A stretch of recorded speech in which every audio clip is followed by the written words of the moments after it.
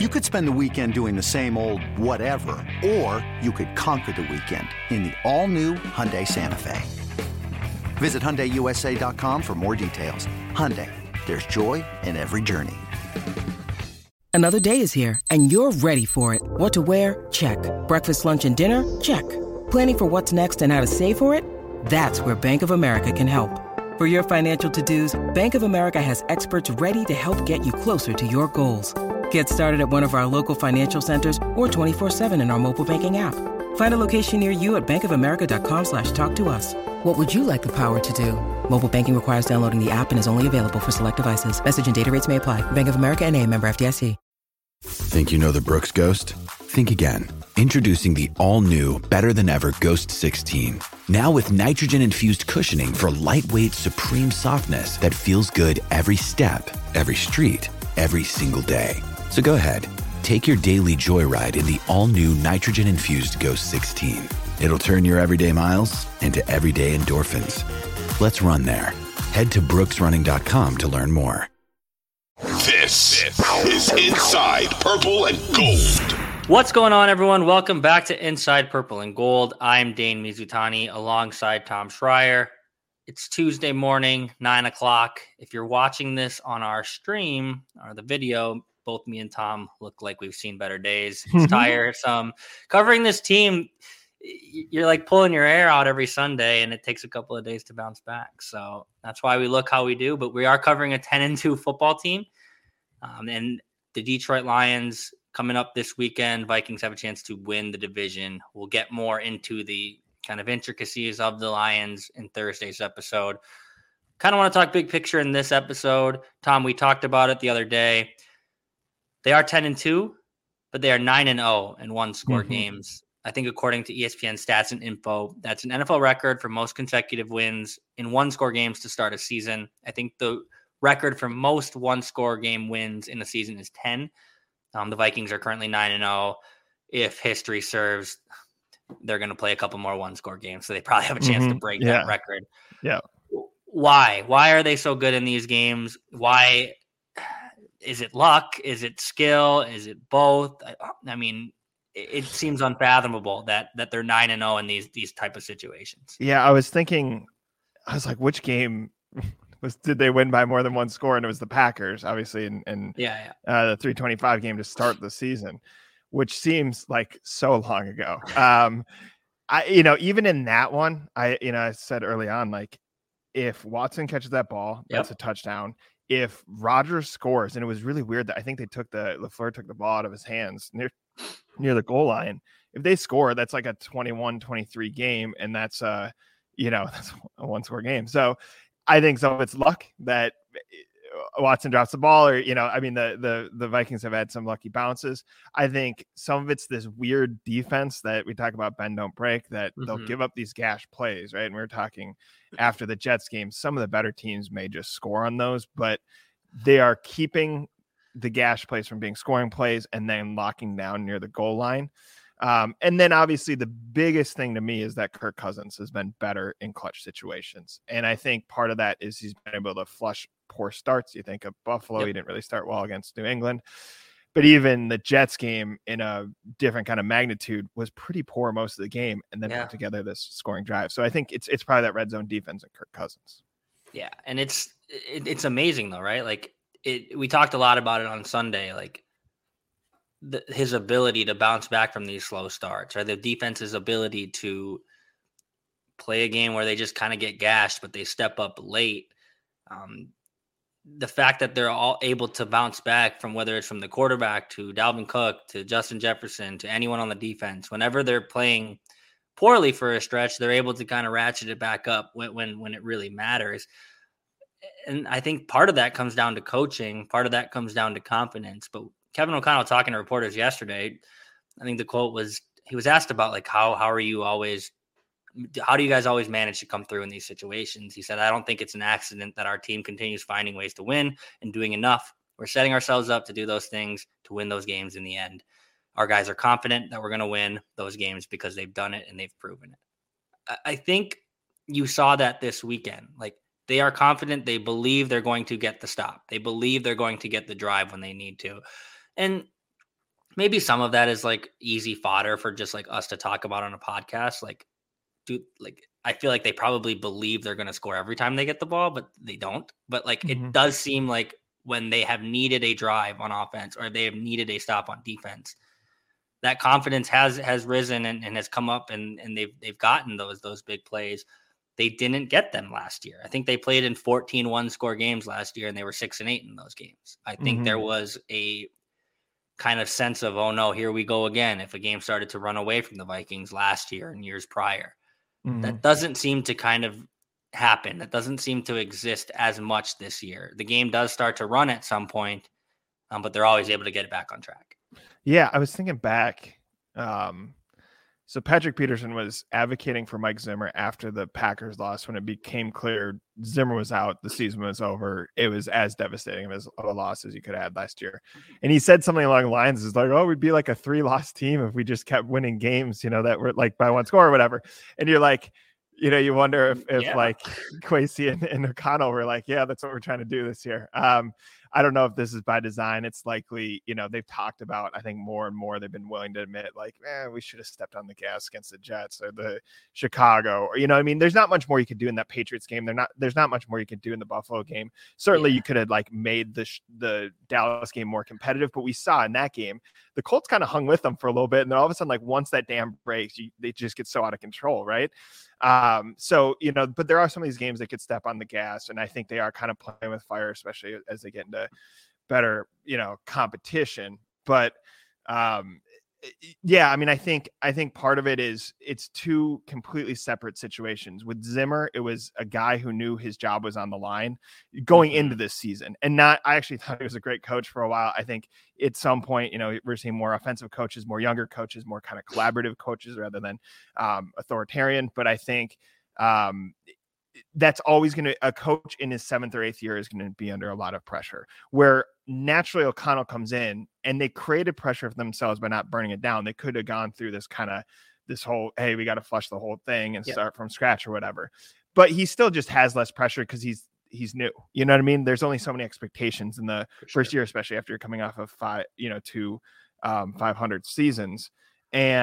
And then you get into what's been emphasized, how different O'Connell and Zimmer are, offensive, defensive coach, but also like an older guy who's kind of hard bitten, who didn't even think he was going to get the job. Right. He said he wasn't even going to show up for the interview, to O'Connell, who got interviewed by multiple places coming off a Super Bowl, part of the McVay scheme, young, kind of cheery or whatever, like he's all about culture and stuff like that. So I think there's been a lot emphasized between the two coaches, and that makes sense, but it's also two completely different situations that the coaches were in. That's fair. But I do think like O'Connell has made the most of his situation. He's come in, and I think culture is such a buzzword in sports. Like if a team underperforms, you just automatically blame culture. If a team overperforms, some would argue like the Vikings are doing right now, you automatically chalk it up to, well, their culture is so good, they always know they're going to come through. But I do think there's something to that this year with O'Connell. And I've seen it in like a lot of these videos, like sports teams across like all sports are doing this, but the Vikings are doing a good job this year, like kind of giving you like a behind the scenes look, whether it's Kevin O'Connell's speech in the locker room post game, or Kevin O'Connell mic'd up that entire game against the Patriots. They just dropped that video last week. I'm sure they'll drop another this week. But you see these interactions that he's having with players, and like they seem genuine. And I think it would be hard to fake that this year for the amount of time and the amount of videos and the amount of content that they've dropped. Like this isn't an act. It does seem like that he cares about these dudes. He talks to them like they're people, like they're peers almost. It's not like this hierarchy, like my way or the highway, listen to me. And so I think culture does kind of matter in this. And so while I think you're right, like the situations that each coaches were in were different. Like Zimmer's situation in the end of his Vikings tenure to O'Connell's situation this year, where the pressure it's starting to ramp up now because they're 10-2 and they're legitimate Super Bowl contenders, but there wasn't a ton of pressure this year. And I think that kind of allows you to coach more freely. That allows your players to kind of play more freely. But I think he deserves credit for that too, because he has cultivated this thing where it's like, we're all in this together, and like are working towards the same goal, and like no one is better than anyone else. Yeah, I think the culture does matter in this sense. Like, think of that Cincinnati team that came out of nowhere. Like, imagine what Vikings fans were thinking in week 1, where they're like, got to take care of business in Cincinnati because you have Cliff Kingsbury and you have to go into Arizona the next week, and you're starting 2 games on the road. And it's very funny to think of like Arizona's situation with Cliff Kingsbury, who I think is a smart football coach, loses the team in the second half of the season, is fighting with a quarterback who makes a whole bunch of money. You know what I mean? Like think of that disaster there and how much talent Arizona has. And then Cincinnati, the number one thing is you have Joe Burrow, who's a winner, who's a star quarterback. He has enough weapons around him to get the job done. But Zach Taylor is actually probably not like a great X's and O's coach. He got promoted, like I think from quarterbacks coach or something like that. Yeah. And it's more, he makes being on the Bengals fun, right? And I think he doesn't wear on guys, and I think he probably isn't. I think there's guys who Monday morning they flip on the film and they yell at all the players, right? And some of these guys go, "Dude, we're not going to be perfect. Like it's a chaotic game or whatever." So I do think the culture side, matters a lot. I think the other thing with O'Connell is, those videos. Obviously, we understand like that is not his entire speech. They're cutting out certain parts. They're removing the swear words, stuff like that. But I think I know people have on Twitter put up like the Zimmer after games, after wins, and O'Connell, and you're like, Zimmer's just matter of fact. He's like, good job, won that game. We got a meeting tomorrow. And I think there's guys who show up and just do work. I think especially veterans, like you think of someone like Harrison Smith's mentality, like he's a really fun player. I think he's just about business. Like, I think you know what I mean? He treats it like a job. I think you think of guys like Eric Kendricks, who's so much joy. And again, a special player in his own right. Like, I think it wears on him probably to have even a defensive genius, but a guy kind of like that. And I think what O'Connell did well in building out his staff, I thought he was just going to have like the mini O'Connells, right? You'd be like, you have Kevin O'Connell and that's just kind of like guys like him. Wes Phillips is a very different personality. Now, obviously comes from the pedigree of dad and grandpa were coaches and all that stuff. Certainly knows offense, but like, he's kind of this he's a really unique personality. Totally. Donatell is actually kind of, if you like lined him and Zimmer up, their careers and even look at their ages and stuff, and both coach defense, although coach it very differently, but you'd be like, oh, this is Zimmer guy, but Donatell is very different personality, right? Kind of the Zimmer skill set with a different kind of mental approach. And then you have Matt Daniels, who is like, I just uses the podium to like crack jokes. You know what I mean? Like, and also, but by the way, he is smart in his own right. He gets guys excited to play special teams, which sucks. Like, you're not, almost everyone on the special teams, except for I guess the returners, are kind of like offensive linemen. You only notice them if they don't do their job. And he created a nickname for each of these guys. He drew up a play. I mean, this is according to him, of course, but like, we're like, how did Kenny run that one back against Patriots? And he goes, I just took a Sharpie and drew up a play. So there's some genius in what he does. I think he instructs the players well, but think of how different those personalities are. And there's probably, if you're in that locker room, you probably identify with someone on the coaching staff. Yep. Right. And so I think he's done a good job. I look at him like before the game. I don't know if you've noticed this. He greets every player individually. And we've actually heard audio of that. Right. But I noticed that right away. I was like, and maybe Zimmer did that and I just didn't see it. But as they're stretching, kind of has a little conversation with each guy. And I think if you can make each player feel like they're unique and special, right? Obviously, Justin Jefferson is going to feel that way. Kirk Cousins because of the quarterback position. Harrison Smith because he's probably a Hall of Famer, right? But like, if you can make Chris Boyd and Josh Metellus and Johnny Munt, right, feel that way, you are going to get the best performance out of him, and that's maybe the genius of O'Connell in his culture.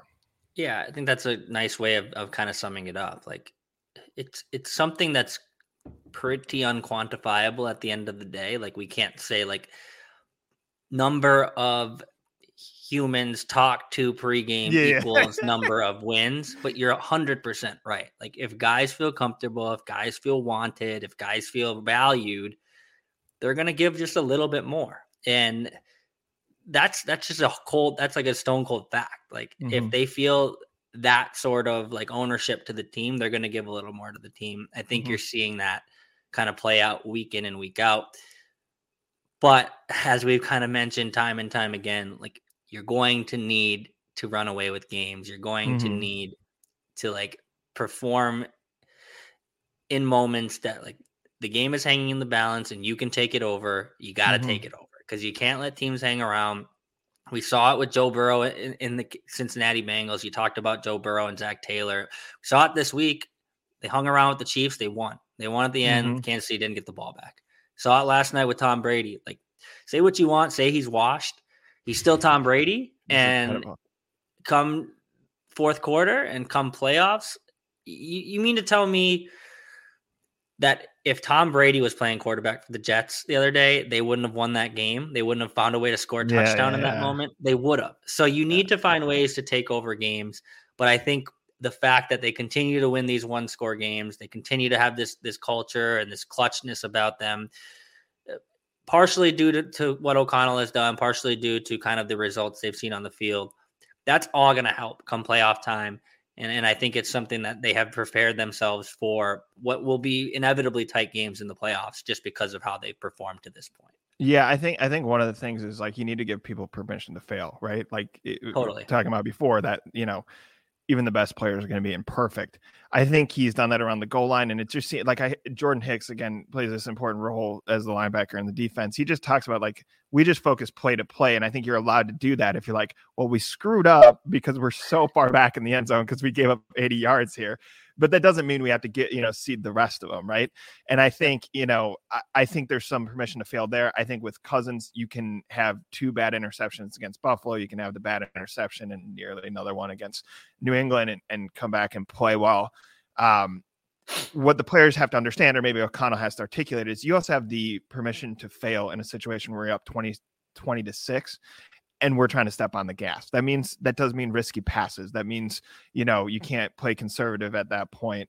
I don't know how to equate that to the defense, but that maybe is just the next step. And I think it's really interesting what you can evolve from Cousins, right? We knew in a little better situation, he'd probably perform a little better, but I don't think he's actually dramatically better. And he's actually selling people that he's like worse, right? He's like, you look at his stats and stuff, I still am convinced like that doesn't matter if you're good in situational play, but that is probably the next step is like you can throw an interception in the third quarter if you're trying to push the ball down the field to try to step on the gas, as long as like that interception doesn't turn into a devastating series of events.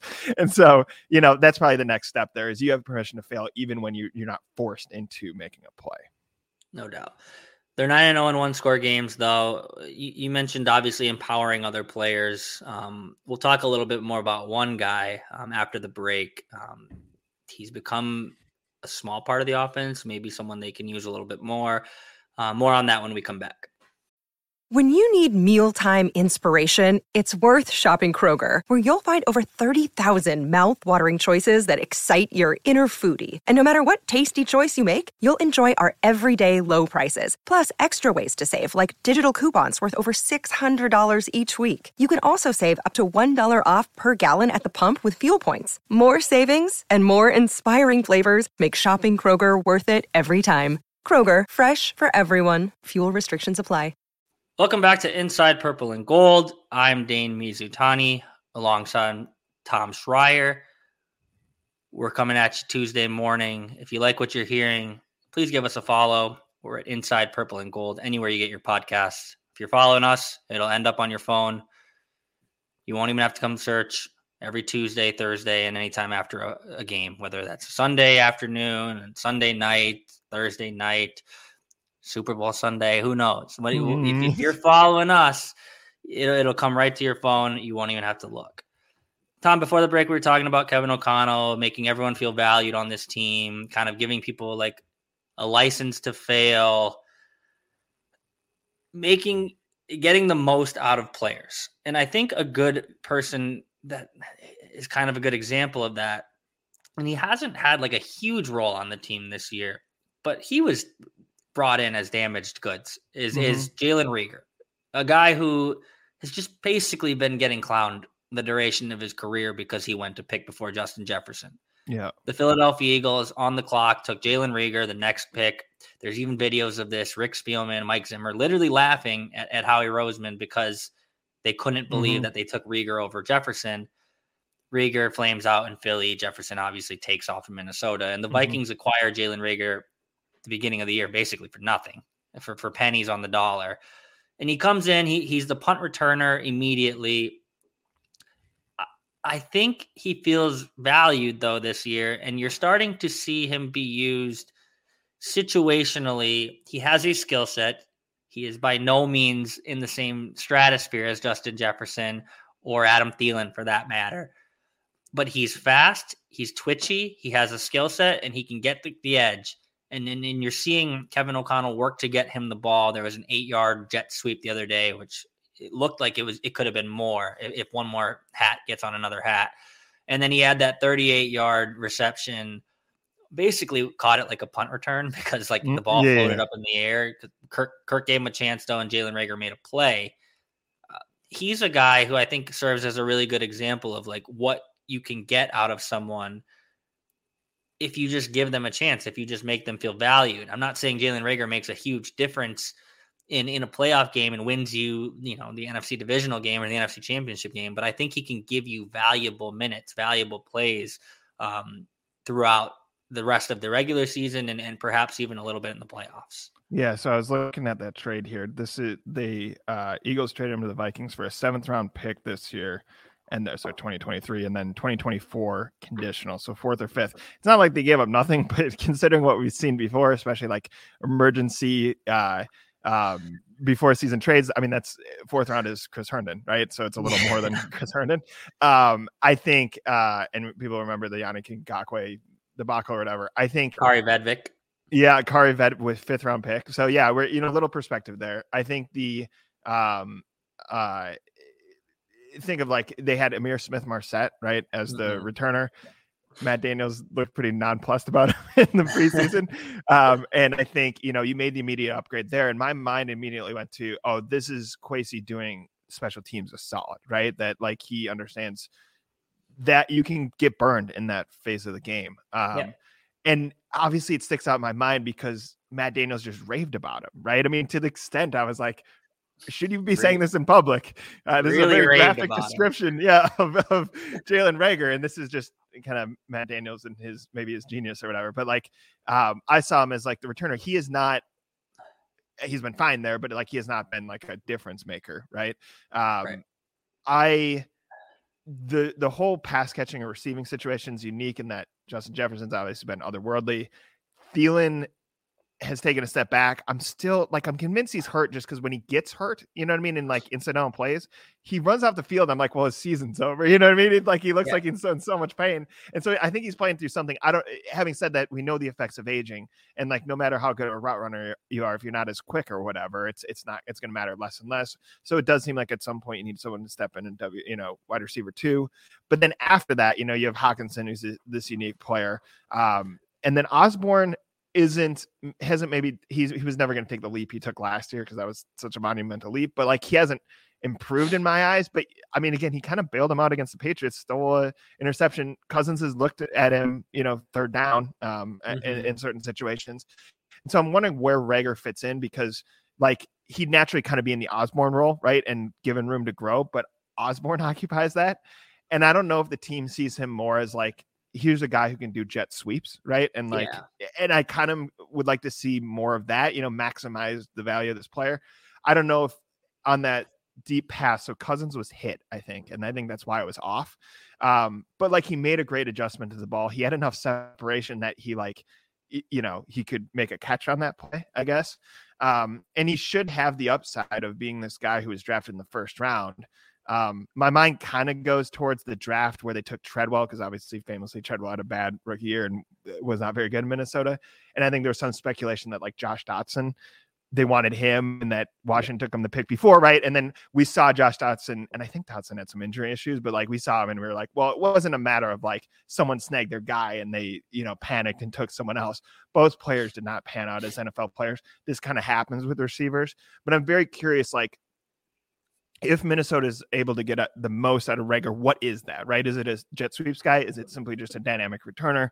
Or is it someone who like steps in and kind of threatens Osborne or like gives, I mean, this would be the highest upside, I think very improbable, but like puts himself in position to leap into the receiver 2 spot if Thielen falls apart. So I'm very curious what his upside is because clearly it was not tapped into in Philly.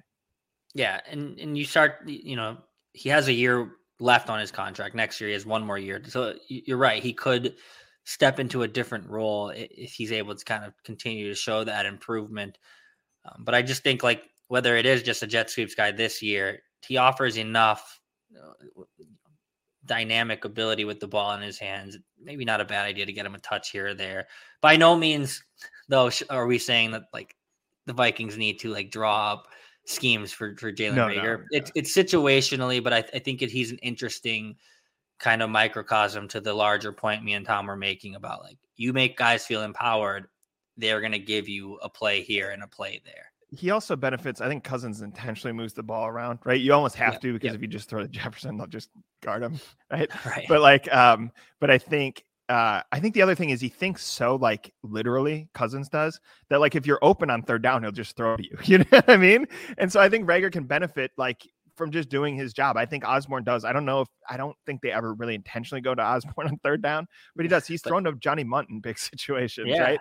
So I think Rager's in a situation to succeed. And I just think Philadelphia is a tough place to go. You're either kind of a hero, or even if you are, think of like where Wentz was, and Wentz in his own way has hurt his career, but like he took a steep fall, and that's just a big East Coast market that's tough to play in. So I think what the Vikings can benefit, obviously you have to draft well and you should retain your best players.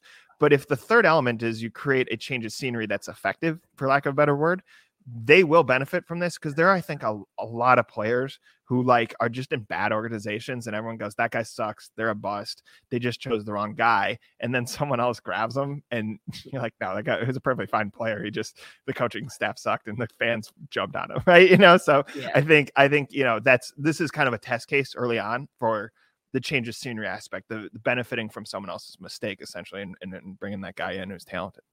For sure. And it works because the Vikings didn't bring Treadwell. They got rid of Treadwell because the Vikings didn't bring Reagor in with like unrealistic expectations attached to him. It wasn't like we're trading for Jalen Reagor. The Eagles screwed up. We're making him our slot guy and he's going to dominate. It was trading for Reagor. He has a skill set we know will make our team better immediately, punt returner. And maybe he has certain aspects to his game, certain elements that went unused in Philly, or he wasn't able to tap into because the fans in Philly just roasted him from the jump. Like that's hard to succeed in. And I give Jalen Reagor a lot of credit. I actually did not think we'd ever be talking about Reagor as much as we currently are. But like when he first got acquired by the Vikings, he did like 6 interviews basically in succession, whether it was the group interview or the random TV interview that missed out on the group interview before, or my guy, Chris Thomason, just cornering him at his locker to talk about more things that he's already talked about 2 or 3 times in a row. and he always did these interviews, and the questions were always like, are you embarrassed? Or like, are you like, do you feel like you constantly get compared to Justin Jefferson, or like, how do you get through all the, and he like handled it like a pro. And like, from that moment forward, I was like, look, even if this guy doesn't pan out, like respect to this dude for talking to all these people about it must have weighed on him so much throughout his time in Philly. Yet he came to Minnesota, had a pretty good attitude about it, stepped to the mic, answered all the questions, and it's just like kind of put his head down and gone about his business. And like, most importantly, has not cost the Vikings, has not muffed a punt this year. I think he's bobbled a couple, but he has not lost a fumble this year. And that is literally why he was brought in. Like everything else you get, everything else from this point forward that you get out of Jalen Reagor, it is like a cherry on top. They brought him in because he can catch punts, because he is a punt returner, and because Amir Smith could not. So I respect that guy. I think he is limited in the role he's going to have on this team and probably teams moving forward. But nice to kind of see him at least get a little bit of spotlight, you know, a play here, a play there. I think he's been effective when he's done that. Yeah, you can see why, like in interviews and stuff, teams would have liked him, right? Like the personable, kind of patient, all that stuff. The truth is, this is why players deserve second chances, is just because they don't pan out in one team doesn't mean they're bad. And good on the Vikings to identify a guy, especially in a weird situation where he's literally sharing the locker room with Justin Jefferson, but that identify that guy and have your special teams guy rave about it right away, so everyone focuses on that, I guess. For sure. Yeah, he's got a nice calves, Yeah. Big glutes, great I was sitting there like, quads. what is happening here? I don't, I'm trying to think of who Ficken was the guy last year or whatever. I don't think Ficken was ever raving about glutes. Yeah. I think Matt Daniels, my guy, I can't talk about that dude enough. Love him. Oh, yeah. But I think he used the word salivating when he was talking about Jalen Reagor Yeah, at first. yeah. I was like, dude, this is on TV. Like, kids watch this, dude. Yeah. Yeah, it's amazing. Sure. Someone else, and I'm curious if you have anyone else. Like Jalen Reagor is someone who, like we said, offense will never be schemed around him, but he could step up, make some plays here and there. Vikings might need him to make a big play at some point down the stretch in the regular season in the playoffs. Another player that comes to mind, and it's not like this guy, I'm not like digging deep into the roster, like into the 52nd man, but like a guy that I think could play a huge role in the final 5 weeks of the regular season. And if he's able to kind of gain traction into the playoffs, is Cam Dantzler, because he comes back this week from his injury. I think he's set to return from the IR this week. It sounds like talking to O'Connell yesterday, he's going to be full go, ready to practice at least and kind of see how that thing reacts.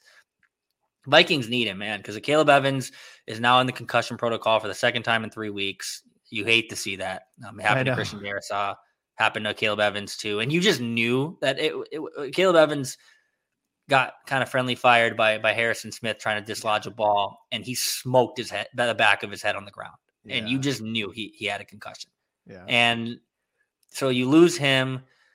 Duke Shelley, while he's a fun story, and he's red zone negator or whatever. He's not it's not someone you want to rely on. So Cam Dantzler is someone who I think the Vikings are going to need to kind of step up, elevate his game. He's kind of an interesting case study, Cam Dantzler, because it's like he grades out pretty well, like in a lot of the Pro Football Focus things, because he's like good in coverage, but he gets beat a lot too. There was a play at the beginning, I think it was in the Eagles game. It looked like it was Cam Bynum's fault on that deep route to Quez Watkins, and it was Cam Dantzler's fault. Like he passed him off to like someone who wasn't there in that space. So Cam Dantzler like just kind of freelances. It seems like he does his own thing. I think you kind of heard parts of that from Kevin O'Connell and Ed Donatel, and even going back to training camp. Like, we just got to get this guy to play the system. But he's really talented. He plays fast. He plays hard.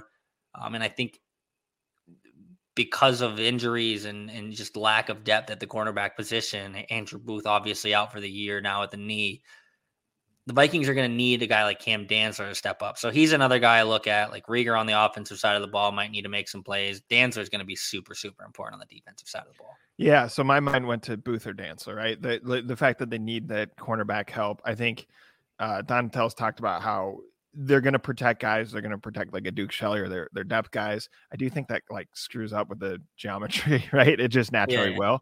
And I think I'm not fully excusing the fact that like Mike White and Mac Jones really kind of chewed through this defense, but it's like some of that's just coaching, right? That someone up in the booth is going, they're protecting Duke Shelley over here. There's spots in the middle of the field where Mac Jones can make a throw. Mike White can make a throw. So I think, it's with Booth, it's like be a little patient with the younger player. With Dantzler, you just want him to put it together because he's at that age where he should be hitting his prime, and that Patrick Peterson won't be the player he is forever. I understand like Arizona doubted him and he's kind of fed off that doubt and happy with the new situation and has been special at times this year. I just think you look at him 32 years old, like it's kind of the Thielen thing. He's fine now. You got to move on to someone else. And I just don't want the organization to go back to what it was doing before. I understand Zimmer, through specifically a defensive mindset, goes, this is a passing league.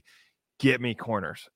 I don't think it's efficient. I think we know this, to keep getting corners in the first round. You know what I mean? At some point you have to diversify how many positions, you're picking with those high picks. And I think where Spielman kind of got dogged for early picks, I was like, I think he's just helping the coach out who prioritizes cornerbacks. That's what he coached. That's where the league's going. So, they need guys like Dantzler to step up and be effective for when, Harrison Smith's gone and Patrick Peterson's gone and whatnot. And so I think, for example, on the safety side, Bynum's kind of done his part or is progressing to doing his part.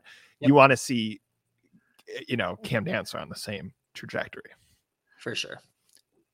All right. When we come back, we're going to break down. We talked a lot about Kevin O'Connell in segment one.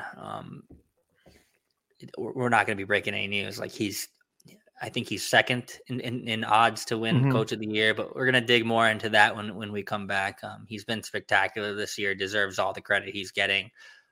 More on Kevin O'Connell and his candidacy for Coach of the Year when we return. Welcome back to Inside Purple and Gold. I'm Dane Mizutani alongside Tom Schreier, breaking down the Vikings, 10-2 football team, 9-0 in one-score games. It's Tuesday morning. When we come back on Thursday morning, we'll talk more about that Lions game coming up, kind of dig into the Lions roster, a team that's playing a heck of a lot better than I think any of us expected about a month ago. But the Vikings can win the NFC North this weekend with a win in Detroit. Like I said, a 10-2 football team, second best record in the NFL, 9-0 in one-score games, and a lot of that has to do with the head coach.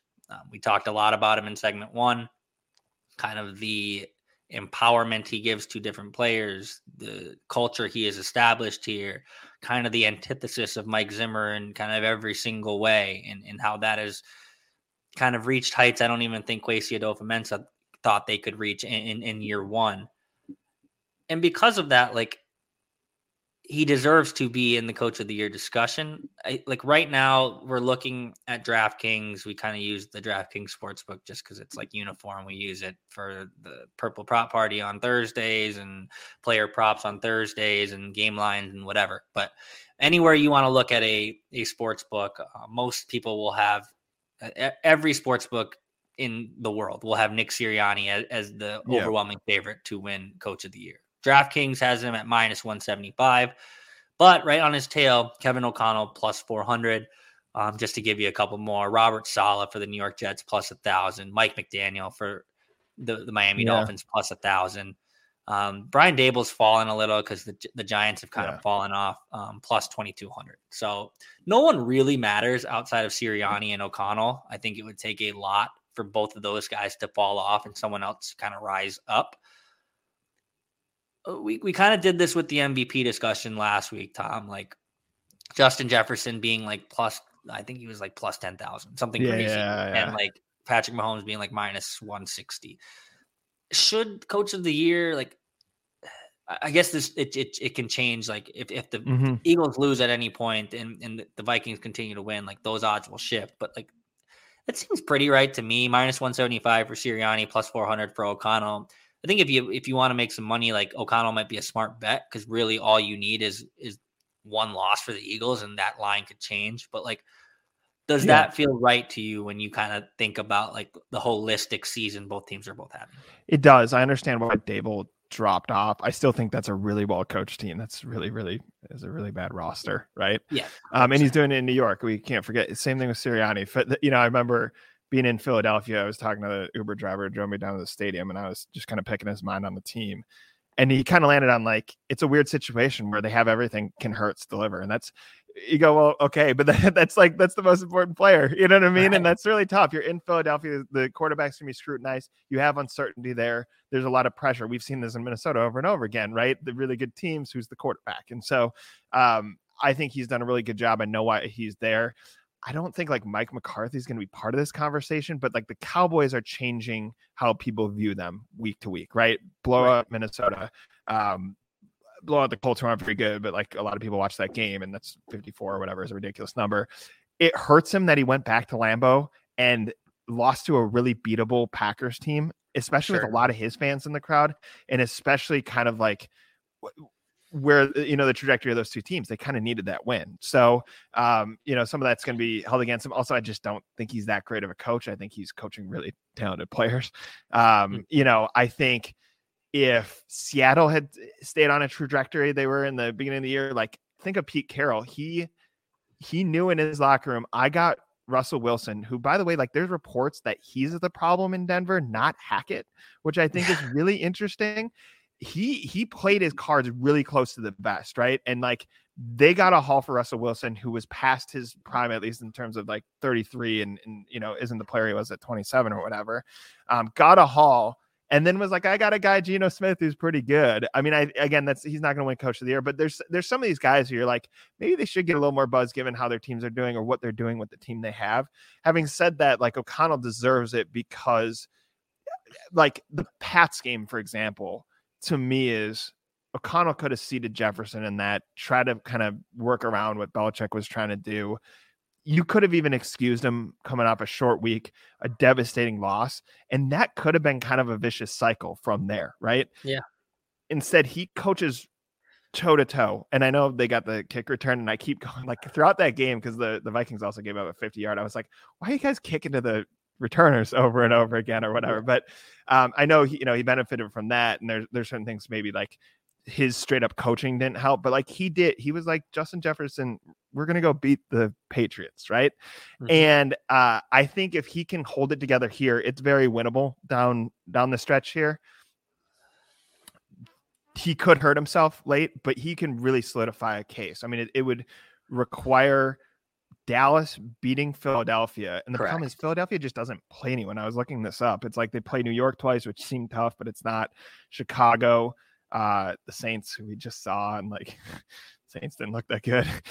So they didn't look good in London when they played the Vikings either. So like, I think it's, listen, you don't deserve to win that award if you lose in Philadelphia in week 2. And that's harsh. I mean, that was the second game he coached. Yeah. But he's put himself in that position in a year where there's a lot of intriguing storylines, right? I mean, even again, Pete Carroll's not going to win it, but like even Pete Carroll kind of trusting his gut on his quarterback, or again, I don't think McCarthy should win it, but like this resurgent Dallas Cowboy team that, all of a sudden looks like they could contend for the Super Bowl. Yeah, it's a good point. Like Kevin O'Connell in the second game of his coaching career got schooled by Nick Sirianni.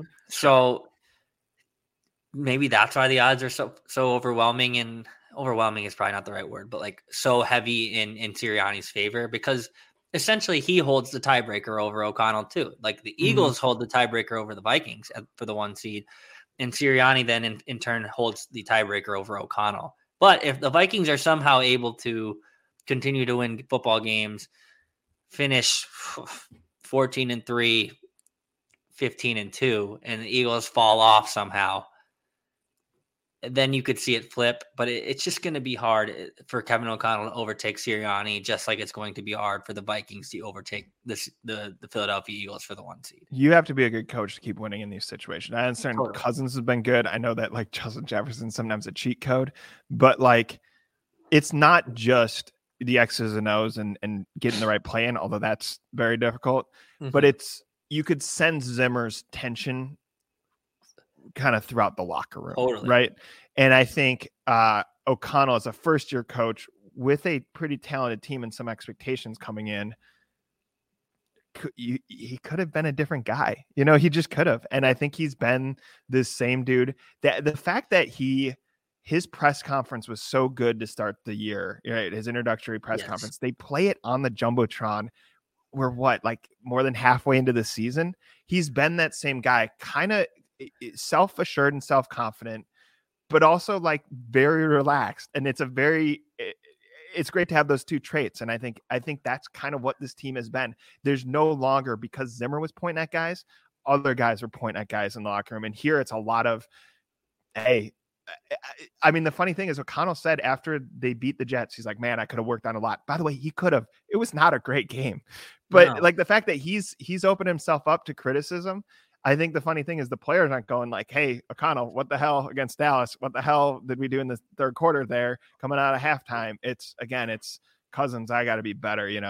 I basically have everyone except for Justin Jefferson is like, yeah, I probably could do a little more, and I think it's a good culture going back to what we were saying before. Yeah, and it probably does start at the top, right? Like Kirk Cousins for the longest under Mike Zimmer was like deflect. Mm-hmm. Each game's its own entity. Cliche. I'm not taking any accountability, because if I do, then I admit fault, and then I open myself up to criticism that way. I'm already getting enough. He is like overwhelmingly being accountable this year, and it's because, like you said, the first thing Kevin O'Connell said about the third quarter lull in the Jets game is like, I got to be way better. I got to look inward. I got to figure it out. Mm-hmm. And you're seeing kind of that ownership kind of spread to the team. Like you said, each player, whether it's Cousins or Dalvin Cook or maybe not Justin Jefferson, because what else can he freaking do? But even Justin Jefferson hasn't felt like he had to say like, Cousins needs to get me the ball. I'm the best receiver. all this stuff. He actually, I thought for a very young player, like handled the whole Zimmer situation really well. And now that there's this big ESPN story on him, and I guess Zimmer and him just never talked or whatever, but like, I think he handled that whole situation well. But it is, to be fair, he's been really clear. I don't want to be a diva. I think in his own way, he's like, I'm just doing my job. You're just like, well, yeah, your job entails like the most ridiculous catch ever in Buffalo and trying to convince the quarterback who's really conservative to throw into double coverage. It's not a super easy job. But, I think, even think of like the ball that was thrown behind him, he should have caught it. But in the Jets game, yes. like he was pissed at himself and made it really clear. So again, good on him to be like, I should catch the ball. I'm capable of doing that. And so, kind of across the board. It is funny. We'll kind of leave it here, but the Kevin O'Connell that exudes a lot of like confidence and calm and brings this sort of, I don't know, zen, if you will, to the Vikings. This weekend we'll be going up against Dan Quinn, who is pretty much like he gets a lot out of his team in his own way, but he's the opposite. He's just everything that Kevin O'Connell does, I think it's Dan Campbell does it in the opposite. And I'm excited to kind of watch those two styles clash, because there was a point in time I thought like the Hard Knocks aura had worn off. Dan Campbell was done in Detroit, but he's turned that team around. I think he's going to get another year.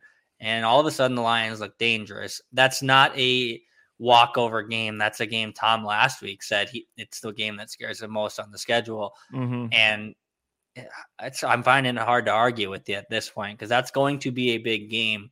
I can't wait to watch it on Sunday. I think it's going to be an entertaining game. When we come back on Thursday, we'll talk more about that. I think we're going to have a Lions guest on from our brother podcast who covers the Detroit Lions. So we'll dig more into that. We'll dig into the differences between O'Connell and Campbell and the how the Detroit offense is kind of taking next steps and what the Vikings need to do to kind of get through another against a porous defense. All of that coming up on Thursday. But that's all we got today. For Tom Schreier, I'm Dane Mizutani. This has been Inside Purple and Gold. We'll talk to you in a couple days.